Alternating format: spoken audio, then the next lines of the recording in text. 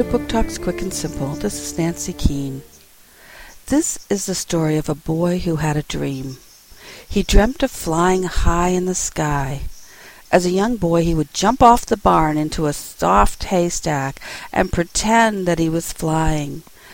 Not too many people were flying back in those days, but one time the boy was able to pay 75 cents for a ride in an airplane. What a thrill! And then World War II broke out. African Americans were not really welcome to be pilots, but he was able to become a pilot in the Army. A small group of pilots formed the Tuskegee Airmen. These brave men formed one of the most successful group of pilots in the Army.